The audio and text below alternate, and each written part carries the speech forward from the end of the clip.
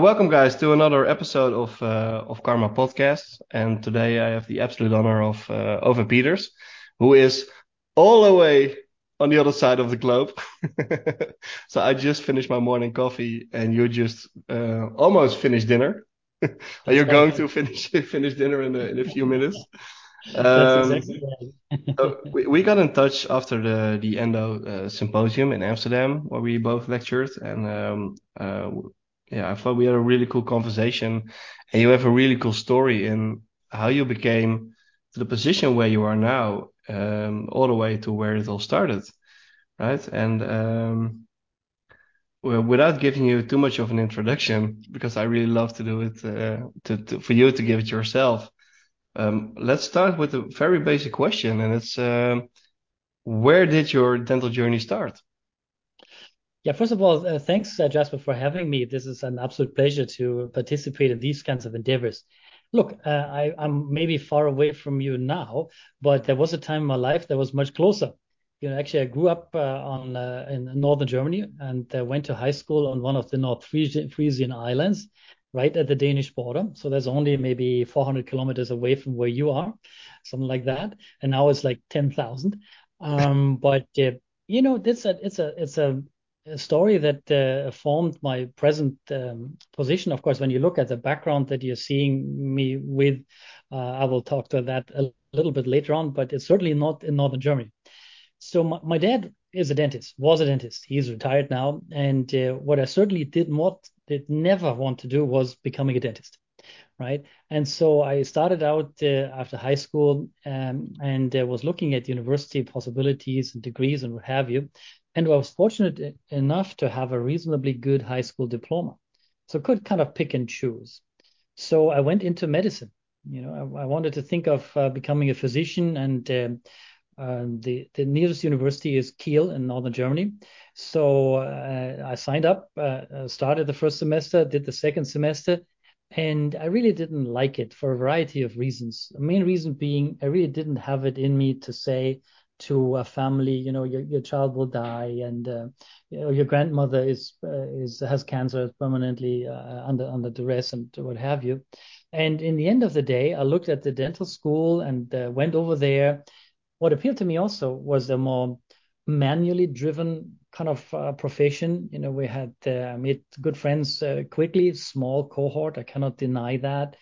And I started out in the university dental school. And this is, I hate to tell you, this is mid 1980s, 1985. And so I plodded along, and it was good. And one important thing happened. I was asked by the physiology department to do my doctorate, my thesis in physiology. And I hadn't really put any thought about that. This is about 1987, 1988. And in parallel to the dental degree, I ended up finishing my doctorate in neurobiology. And this becomes important when you look at the time. Me being German, 1989, the Berlin Wall comes down, right? And I had signed up for a civil replacement service instead of going to the military. And my dental degree, my exam finished 1990. So I was slated to go back to a hospital to be a nurse, right? Nurse with a doctorate and a neurobiology experience, no less, but a nurse. Christmas that year, a letter comes in the mail and said, we don't have any intention to ask you. So within a week or so, I had to decide what I wanted to do. I was gifted essentially 2 years of life. So I signed up for a faculty position, neurobiology.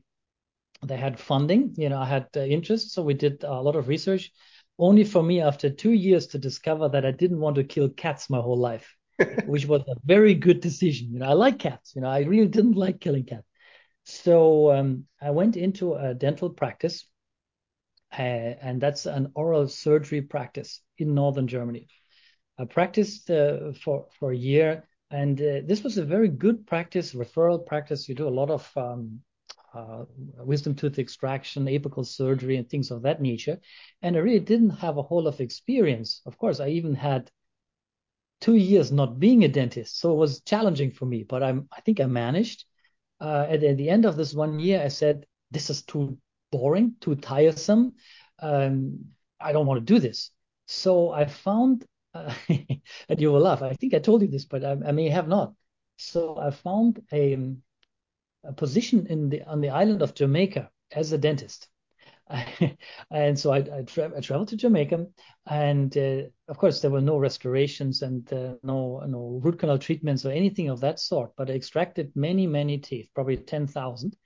But I only worked Monday to Thursday. I had a beautiful weekend. I was on the most beautiful beaches that you can imagine. But of course, it was not going to be my career or anything like that, right? So I enjoyed it, but I had to come back. So when I came back, I said, what should I do? What should I do? And you will notice that a pattern here is that things have to align. I'm not sure if it's luck or things have to fall into place or anything like that. But anyway, I applied for a variety of universities because I thought, I need something that's a little bit more mixed and can appeal to things a bit better.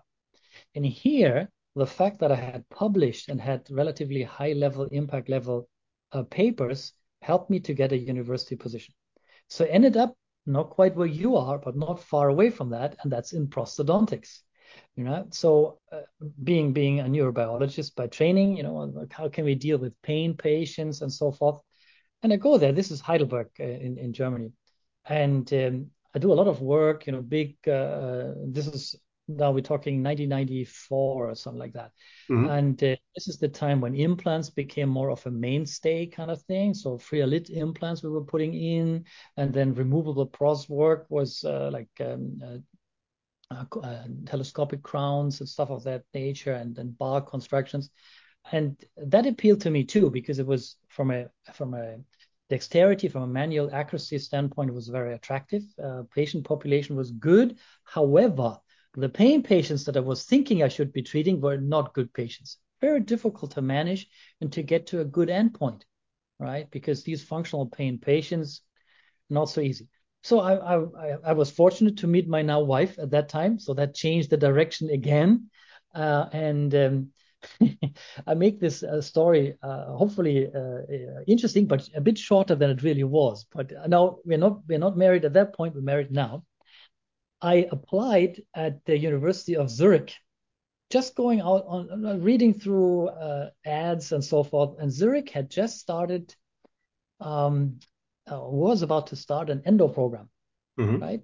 And the guy said, "Yeah, okay. Well, I think come over to Zurich and take a look at it." So I took the train down from Heidelberg, and of course, what was the motivation? I was reaching the 5 year limit that I would have had in Germany, that you can have a faculty position without being promoted and being like a professor, right? Hmm. So that's only a time limit if you don't get a permanent position. So I'll go there, and they make me an offer. Same story. The papers got me, and this time, of course, already a clinical career, teaching on the clinic floor and doing a lot of clinical work. So they gave me a chance. Then I asked him, but I have this girlfriend of mine, right? Do you think she should come? And Zurich was at that time really, and still is today, of course, a very good dental school, but they had a little bit more leeway at that time. So he asked me, is she any good? I said, yeah, she is fantastic. So, okay, she can come as well. So we came together, and we spent several years in Zurich, maybe 7 years in total, and built the endo program that is now pretty much solidly established and led by Matthias Zehner, who was an excellent researcher and clinician in his own right. But at that time, we got our endo certification, both of us, right? I got my habilitation. So we did a lot of work. We got married. Good things happened. But after a couple of years, I said, dang, this is tiring, and it's too much work, and maybe there's more to that. And I asked the leadership, could I get a sabbatical? Could I get funding to go to the US? So I went all across the US and said, what should I do? Where should I go? And I ended up going to San Francisco, UCSF, a very strong research school. Rekindled some of the connections in neurobiology, very strong department. I don't know if this is on your radar, the TRPV1 receptor, David Julius won the Nobel Prize for that. And that's as close as I will ever be to the Nobel Prize. I probably was in the same room with him one time. but, but very strong lab, very interesting. And as luck will have it, right? As luck will have it, we had a two-year contract. I got an MS degree in oral craniofacial biology. The last week, I won the green card in the lottery. Okay, so now I can stay. I was supposed to be going back to Zurich and continue there, and I actually ended up doing that because the lottery win is not instantaneous. Just have the right apply for a green card and we'll get it. So it took like 9 months or so for the green card. In the meanwhile, we had a son, we had a little boy. So the three of us, Christine, my wife, and I, and Morten, our son, the one with the cut finger just today, we took off. I went back to San Francisco. They made me an offer to obtain another endodontic degree. So now the secret is out of the box. I'm an endodontist by training and by trade. So I stayed at UCSF for a number of years, after which I got an offer by a private dental school, also in San Francisco, where I stayed for another 13 years. So fast forward 2017, very well established endo program, and maybe I still have my travel bug hasn't left me. So I said, maybe another sabbatical is in the cards.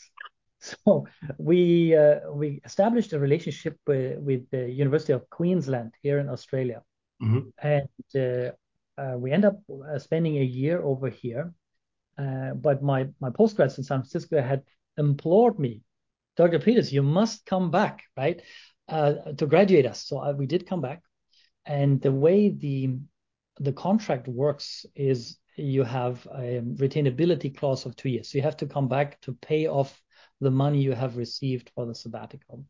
So but they made me an offer here at UQ, and I accepted that offer, but I couldn't come because I had to pay off the 2 years.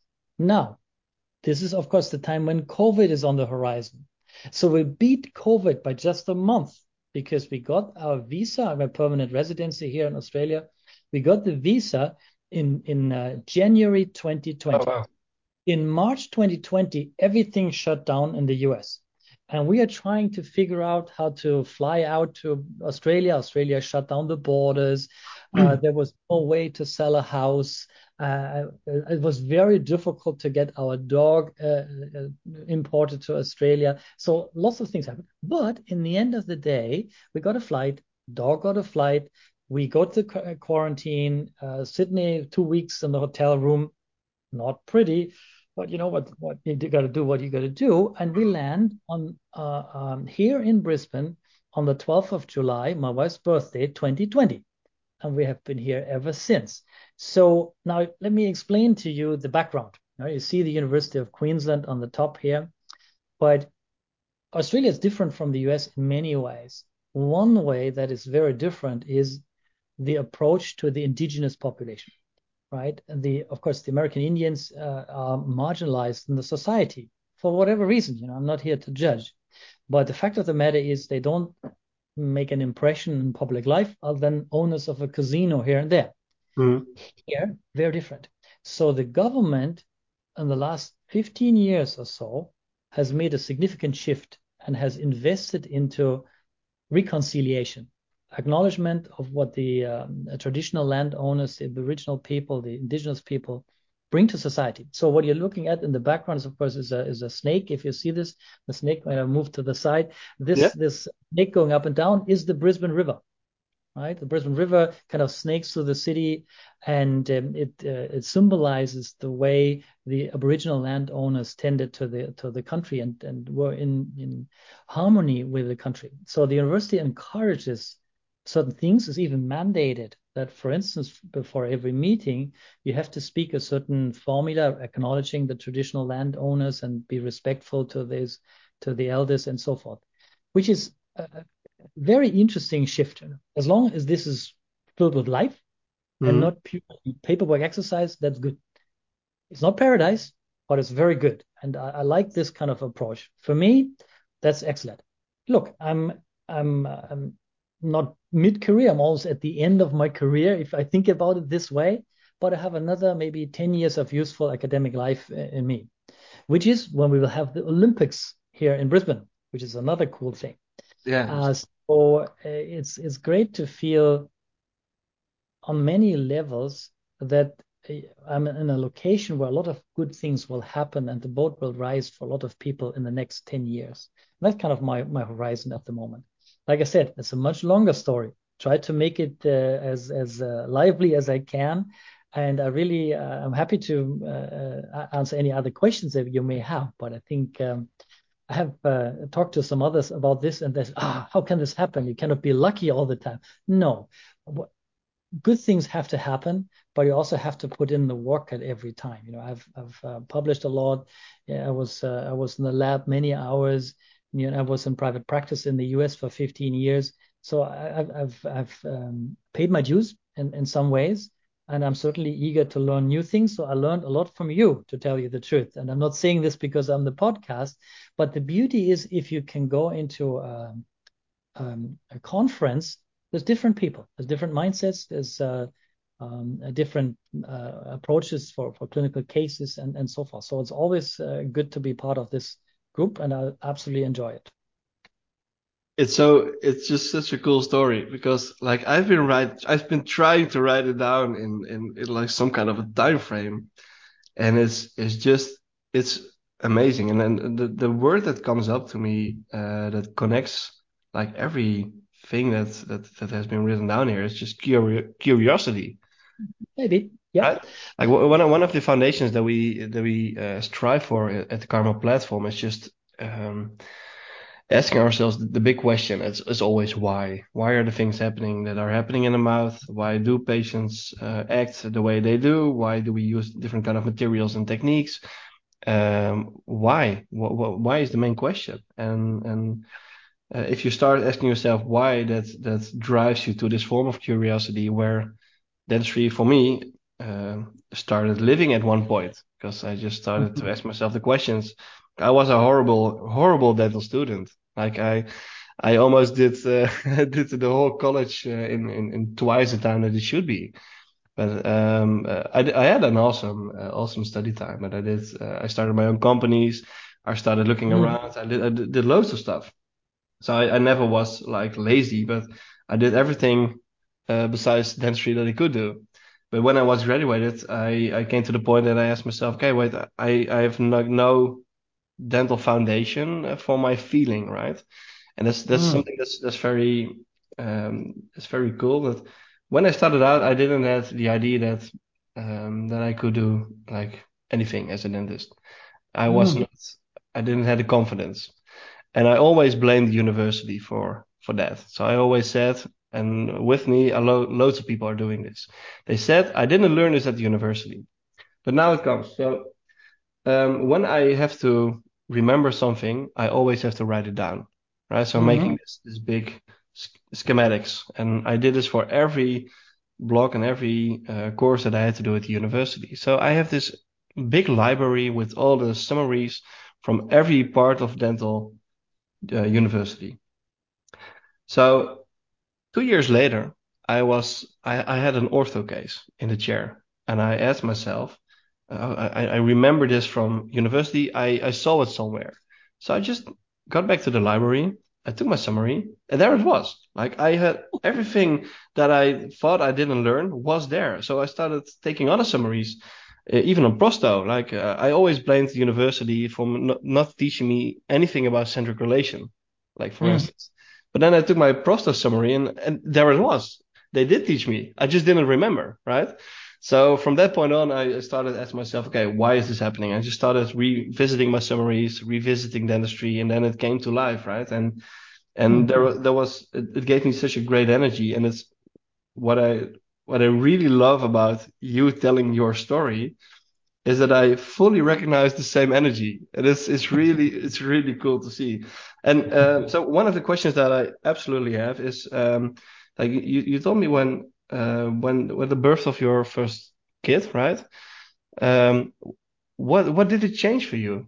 Like because from that point on, as a summarize, there was like loads of moments that you ask yourself, okay, what I'm going to do now, and you just go with it, right? And I've told you the story about my younger brother who has the exactly same approach, and he got to Antarctica at one point.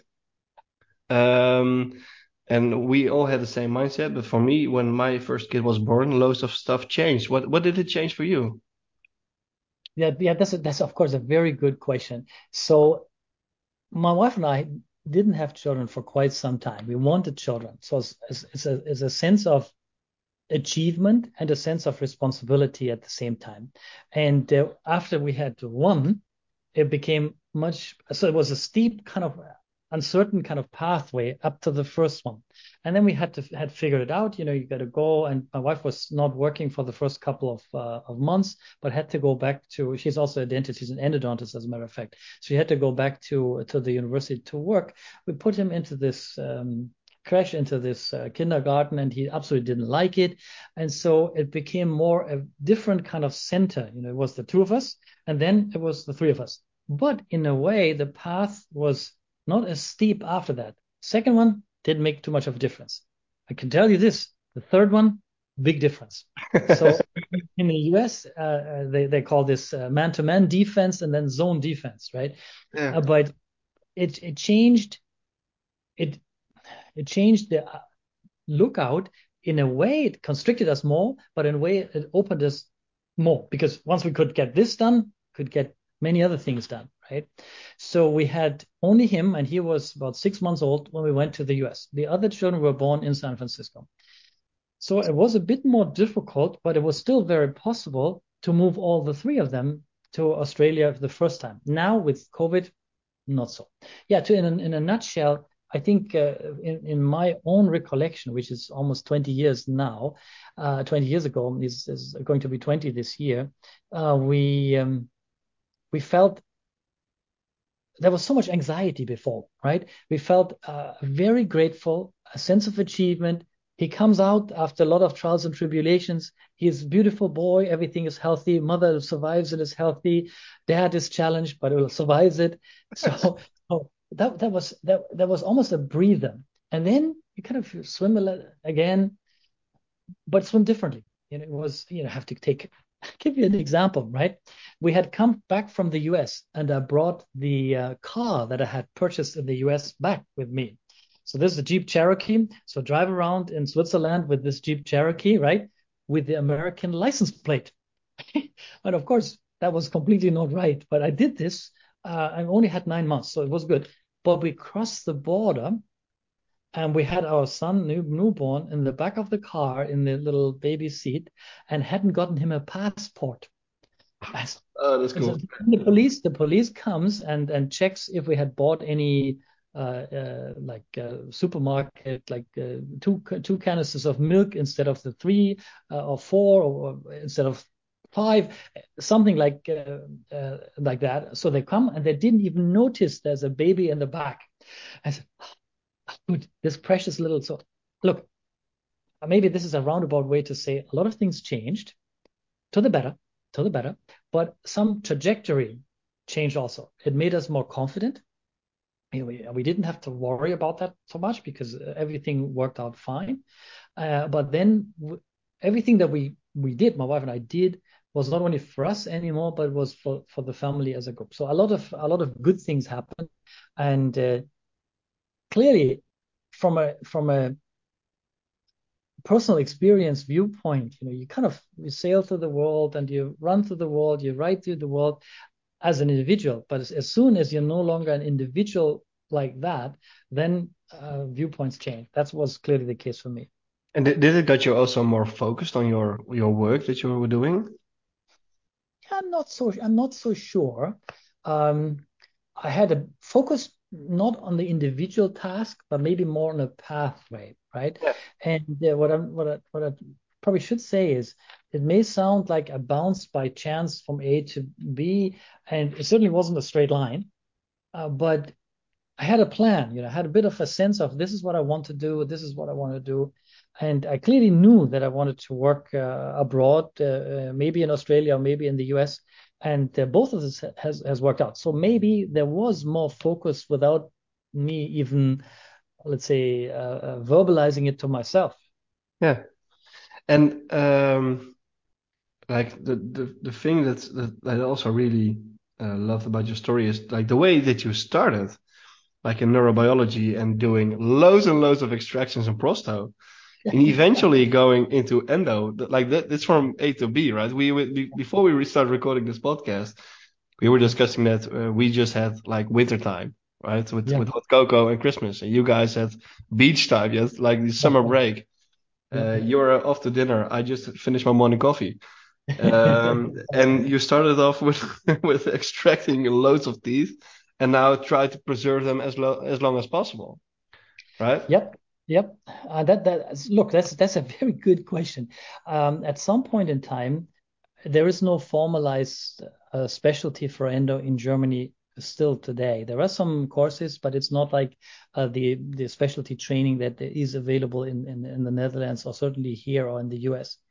So when I was at the university, I thought, okay, what is it where I can have this do some good work that comes back to me and helps the patient at the same time. Endo is exactly that, right? Patient comes into you in pain, and if you can make the diagnosis right, and you have the technical skill set to do it, then it's immediate gratification, quite frankly. So, and the opportunity was there. So it was not only by design, I have to say. I mean, if I did say this, no, that's not true. So I ended up in Zurich. And you have to see the context too. This is 1994, I think, as I remember this right, where there was an absolute upstream in endo. Perry had really seen the heydays. Pros in some scenarios was still fairly conservative. The implants came, but that was kind of plodding along. And endo hadn't moved at all. But at that time, the microscope came, nickel titanium instruments came, very specific biologic underpinning came. There was a lot of room to grow. So I realized that. I had a couple of mentors that suggested to me that I should do this. And I was fortunate that it panned out. The last 20 years have been extremely fruitful and very effective in endodontics. Have really changed the shape. So I was maybe part of this a little bit, but I was certainly at the right moment at the right time. So it's not so far fetched, to be honest with you. So if you think about what a patient needs when you do a comprehensive treatment plan, there is endo in it if you have an older patient, for sure, but even with the younger patients. So in the bigger scheme of things of treatment planning or patient assessment, that's an important part. And as a provider, it helps. As a patient, for many patients, it's fantastic, and so that worked out. Dexterity is important. So I have this interest in making small things happen. It worked out for me. So, like one of the things that we are really propagating through the platform is preserve tooth material as much as possible, right? Not only from a prosthodontic point of view, but even from adhesive dentistry. And so, as you say, there's a very big important part of endo, and yet not that many people are, in our opinion, educated well enough to do the diagnostics right, etc. Right? Is one of the things that we are seeing Mm-hmm. around us is there's a shift happening from people trying to preserve tooth Mm-hmm. material as much as possible instead of, let's Mm-hmm. say it, and I don't want to be to offend anybody, but like the older dentists, they say, okay, problem on the tooth, take it out, right? Without concerning the possible consequences that taking out tooth can Mm-hmm. have. Mm-hmm. Is this something that you notice as well, and like in other regions?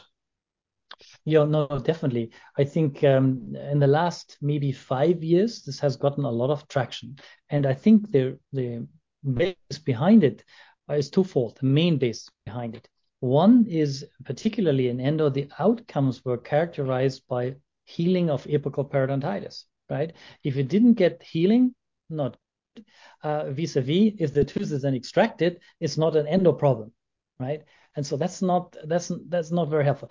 In the last couple of years, and certainly in the last 2 years, it has become very clear that patient-centered outcome is not necessarily the reduction of apical of inflammatory cells at the apex, right? because the patient and the patient's health system really doesn't discriminate between 10 or 20 inflammatory cells. And the reality of it is that every endodontic treatment has a likelihood of some inflammatory cells associated with the apex. So when you then accept that while you still want to treat apical periodontitis, retention is the main outcome, retention of structure becomes more important. So that is a paradigm shift that people have to still make a little bit. I think we are on the verge of seeing that.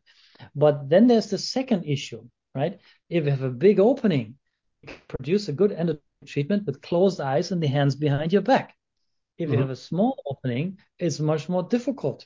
So you have to convince yourself that this more difficult work, maybe a longer time frame that you need to spend here, is worthwhile, right? And that's a quandary, because not everybody has a microscope. Obviously, not everybody has the toolkit to perform these kinds of things, and people have to slowly but surely convince themselves that there is a tangible benefit in this.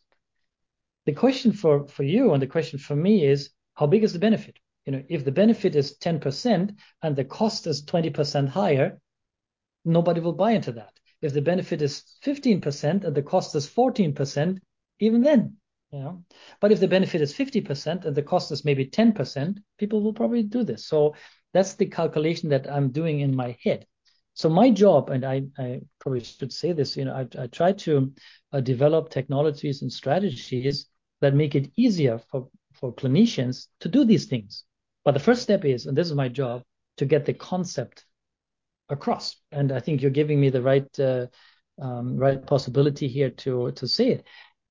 What is the reason that we are doing a root canal treatment? What's the purpose of endodontics? The purpose of endodontics is not to treat apical periodontitis. The purpose of endodontics is to aid in the lifelong retention of teeth. Simple as that. If you look at yourself, if I look at my parents, the prime outcome that I can ask for is that you have natural teeth for the whole of your life. There's not much more to be said about that. That has to be our goal. As much as I love to put an implant in every no, I don't do that. So I don't love it. So I think you're touching like the perfect middle ground in the discussion around it's the cross section between like biological dentistry and like the severe hardcore restorative dentistry, right? There's the documentary about root cause, and yes, you know it, of course. There was what you don't know, Jasper, this movie was filmed here in Brisbane. Oh, seriously? Seriously. If you look at the buses, there's a city bus here in Brisbane. The scene where the guy gets his tooth knocked out was filmed at the Gold Coast, main beach, the Gold Coast, Southport, maybe 20 minutes down south. I spoke to these people, because I'm very curious. It was made when I was here, but I didn't see it being made, but I saw the output. No, the guy is in a bar here in Brisbane, and there's a particular bus in maroon color, the City Glider that goes back in the background. So I know everything about this. It was filmed here. Yeah, that's an interesting. What's your first reaction to the documentary? Because I'm curious. Yeah. Well, look, I mean, my first reaction, I have two reactions. This is good. They say this. My first reaction is, how will people perceive this? There's physicians in there and people that speak with conviction, but then they make silly arguments, right? Saying, okay, so females that have root canal treated teeth on one particular side of the body develop breast cancer on the same side. But that's not a scientific question to ask, really, because as many other women have no root canal treatments, have also breast cancer, unfortunately, on the same side of their body. So how do people perceive that? And then the next question that I ask myself is, who benefits from this? Mm-hmm. They're so glossily produced, very expensive.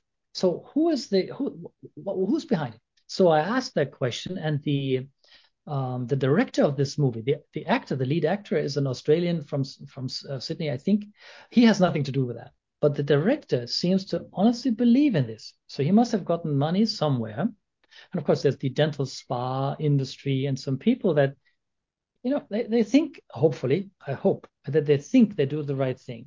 They have some kind of conviction. I don't think they are necessarily crooks or anything like that. They are misguided, but they must have sponsored it. Who else?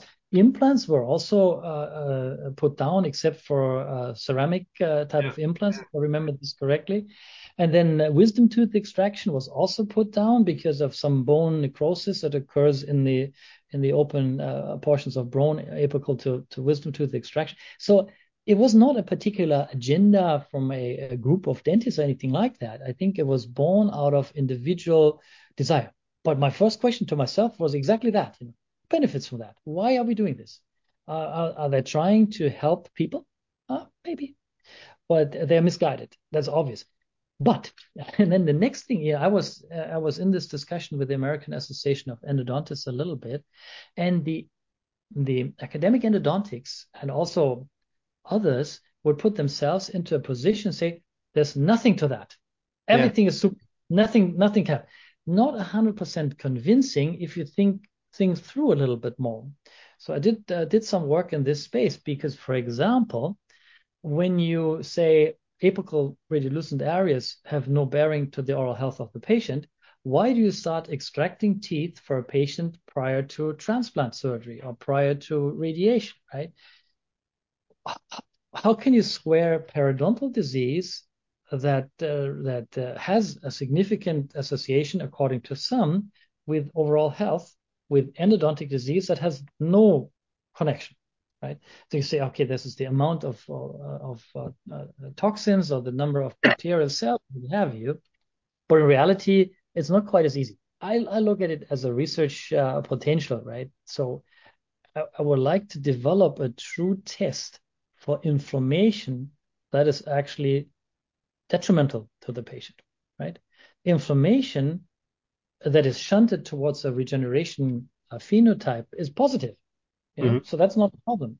And just from looking at the patient, looking at a radiograph, you don't know this, right? You have to track and understand the specific makeup of the inflammatory composition of fluids and the components. So we've done some work on that. And if you can take a radiograph of a patient and had a radiographically visible area, and this is like 4 weeks after root canal treatment or 4 weeks after apical surgery, you hopefully see that the inflammation is shunted towards angiogenesis, bone apposition, repair, and should be predictably healed after 6 months or something like that. Yet another patient that shows up with a root canal treated tooth that was treated 20 years ago has to be some kind of chronic non-healing configuration. These two things are different. You should be able to pick this up. We can't do this right now. No. I think I know how, but we're not talking about that today. No, but I think you're absolutely right. The only way to actually measure it is to take a biopsy, but you cannot do that every time on an endo, right? And There are other ways. yeah, so I know there for periodontology and implantology you have like the MMP8 measurements, right? That you can Exactly.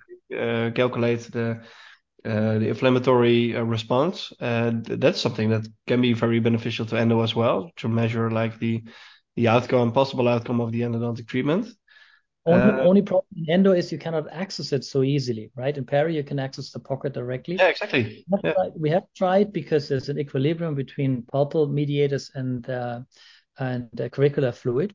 But the problem is how do you average out the particulars for the pulp in the whole sea of periodontal disease, if you will, or periodontal conditions, right? Yeah, But there exactly. are other. You should be able to image it. You can image it, and there are ways of imaging tissue conditions. And so, I mean, you have to look at, for instance, stroke, or look at other diseases where perfusion changes happen and the status of tissue changes. So but look, it's overkill. Right now you cannot put like an MRI on a patient for pulpitis, right? But there are other technologies that can be used for that. Yeah, and I really love your explanation in the discussion from the root cause documentary because it's somewhere in the middle ground. Like I love that you say, okay, there's like uh, limited evidence to the claims that they are making, and what's the main purpose of the whole documentary. And the other side said, like, if only 1% of what these guys are telling is true, then it should raise questions for all of us, right? And the thing that I miss in loads of these discussions is actually the amount of respect to one professional to the other, right? Because then, as you say, I don't consider them as crooks. I think that's the way to go, because then you respect their beliefs, and then you can discuss it. And when you start discussing, at the end of the day, everybody wins. Why? Because you are discussing the matter, right? And everybody aims for the best care for their patients. That's Um, right. so I have one final question for you, and perhaps you have already answered it, but like you said, you have like 10 more academic years, right? Let's hope it's 20 or 30. Um, what's what are the things that you are going to do in the next years? Do you think like the measurements and the like the objectivation of the endodontic treatments is something that you will work on, or? I'm trying to do this a bit, and I have one PhD student working in that area. So what I'm actually trying to do here in particular, because you have to work in the context, the political and remuneration context. I like to think the following way. So from a clinician standpoint, that I still am, I can solve most of the issues on a one-to-one basis. So a patient comes into my chair, and I think I can manage their needs. Either I can do it myself or find the right person to manage that. But what I have not been able to do is to uh, to raise the population health. Now, when I'm thinking specifically of endodontics, here it's a bit different than it is in the US, and certainly different than in Europe. But a lot of patients are not able to see a quality root canal treatment providing clinicians because of the way the population is distributed. So the first line of defense for somebody with the toothache or a tooth that is problematic pulpally is to go to a physician, get prescribed an antibiotic, Mhm. and pulp maybe dies or maybe doesn't, and then the problem is not solved. So what I'm trying to do is to develop a awareness and a political structure so that we can treat patients better. And one of the scenarios where this could work is if a general practitioner, dentist, right, not a physician, a general practitioner dentist could provide quality vital pulp treatment for a case that normally would receive a root canal treatment or the tooth extracted. Because these are the patients that come into maybe the pharmacy or the physician with pain, pulpal pain, and get this antibiotic with a hope to quiet it down, which of course is completely wrong, but that's what happens. So I'm thinking of leverage. I'm thinking of educating the undergraduate students, educating the private practitioners to work with the decision makers in politics. I Mhm. work with the NPI a little bit and try to do advocacy work and formulate how endodontic treatment should be constructed. If it's less than a perfect setup from the perspective of providers, if you are in New York City or in Amsterdam or most other places in Europe, you will receive high quality treatment within a short distance of travel in Northern California, you have to travel perhaps 3 hours or 4 hours to see an endodontist. And maybe you can't even get in because you cannot afford a private fee. Here in Mhm. Australia, you have to fly 2 hours to come to an Oh, wow. endodontist, 3 hours. And so, how many endodontists are there in all of Australia? 170, right? In whole Australia. All of Australia, 170. And and this is a continent. It's a big place. And there are people that live in Queensland, 3,000 kilometers away. All of the endodontists in Queensland, except for one, are in Southeast Queensland. So if I'm in Cairns, which is about, I don't know, 2,000 kilometers or so away, there's, I think, one part-time person that occasionally goes there. Right. And so, in other words, the opportunity is there to multiply what I think I understand and can manage to make more of a broader reach to raise population. If I can be so um, eager uh, or so ambitious, I don't know, but that's what I want to try. I want to try to get this better for more people than just one patient that I have in my chair at one point in time. Yeah, that's a beautiful answer, and a really great goal, I guess, right? I Yeah. hope so, but 10 years is only 10 years, but maybe, as you said, maybe 15. Yeah, Rome wasn't built in a day, but we have No, 30 more years to go. So that no, is very true. No, I want to thank you for taking the time to record this podcast with me. As I said before, I always love it when people are just like informally discussing matters in dentistry, telling their stories, and yeah, like you're a perfect example of that. I only had to ask I think 4 questions, and that was it. And we are again, as always, I'm always going 50 minutes over time, which is Oh, no. totally fine. So I want to thank you, and I want to wish you all the best. We absolutely stay in touch. And for now, enjoy your dinner because I'm going Thank for my you. next morning coffee because we are like 10,000 kilometers away from each other. And the fact that we can That's discuss this kind of matter for that's us and for me is like it's mind blowing. It's really cool. the pleasure is absolutely mine. Thank you very much for the opportunity. Have a good coffee. I see daylight on the outside Yeah, there. yeah, we just starting up. My Yeah, dinner. my one of my kids just came in with his grandma, and he's starting to play with his toys now. So I have to That's to make sure that he will not destroy the house.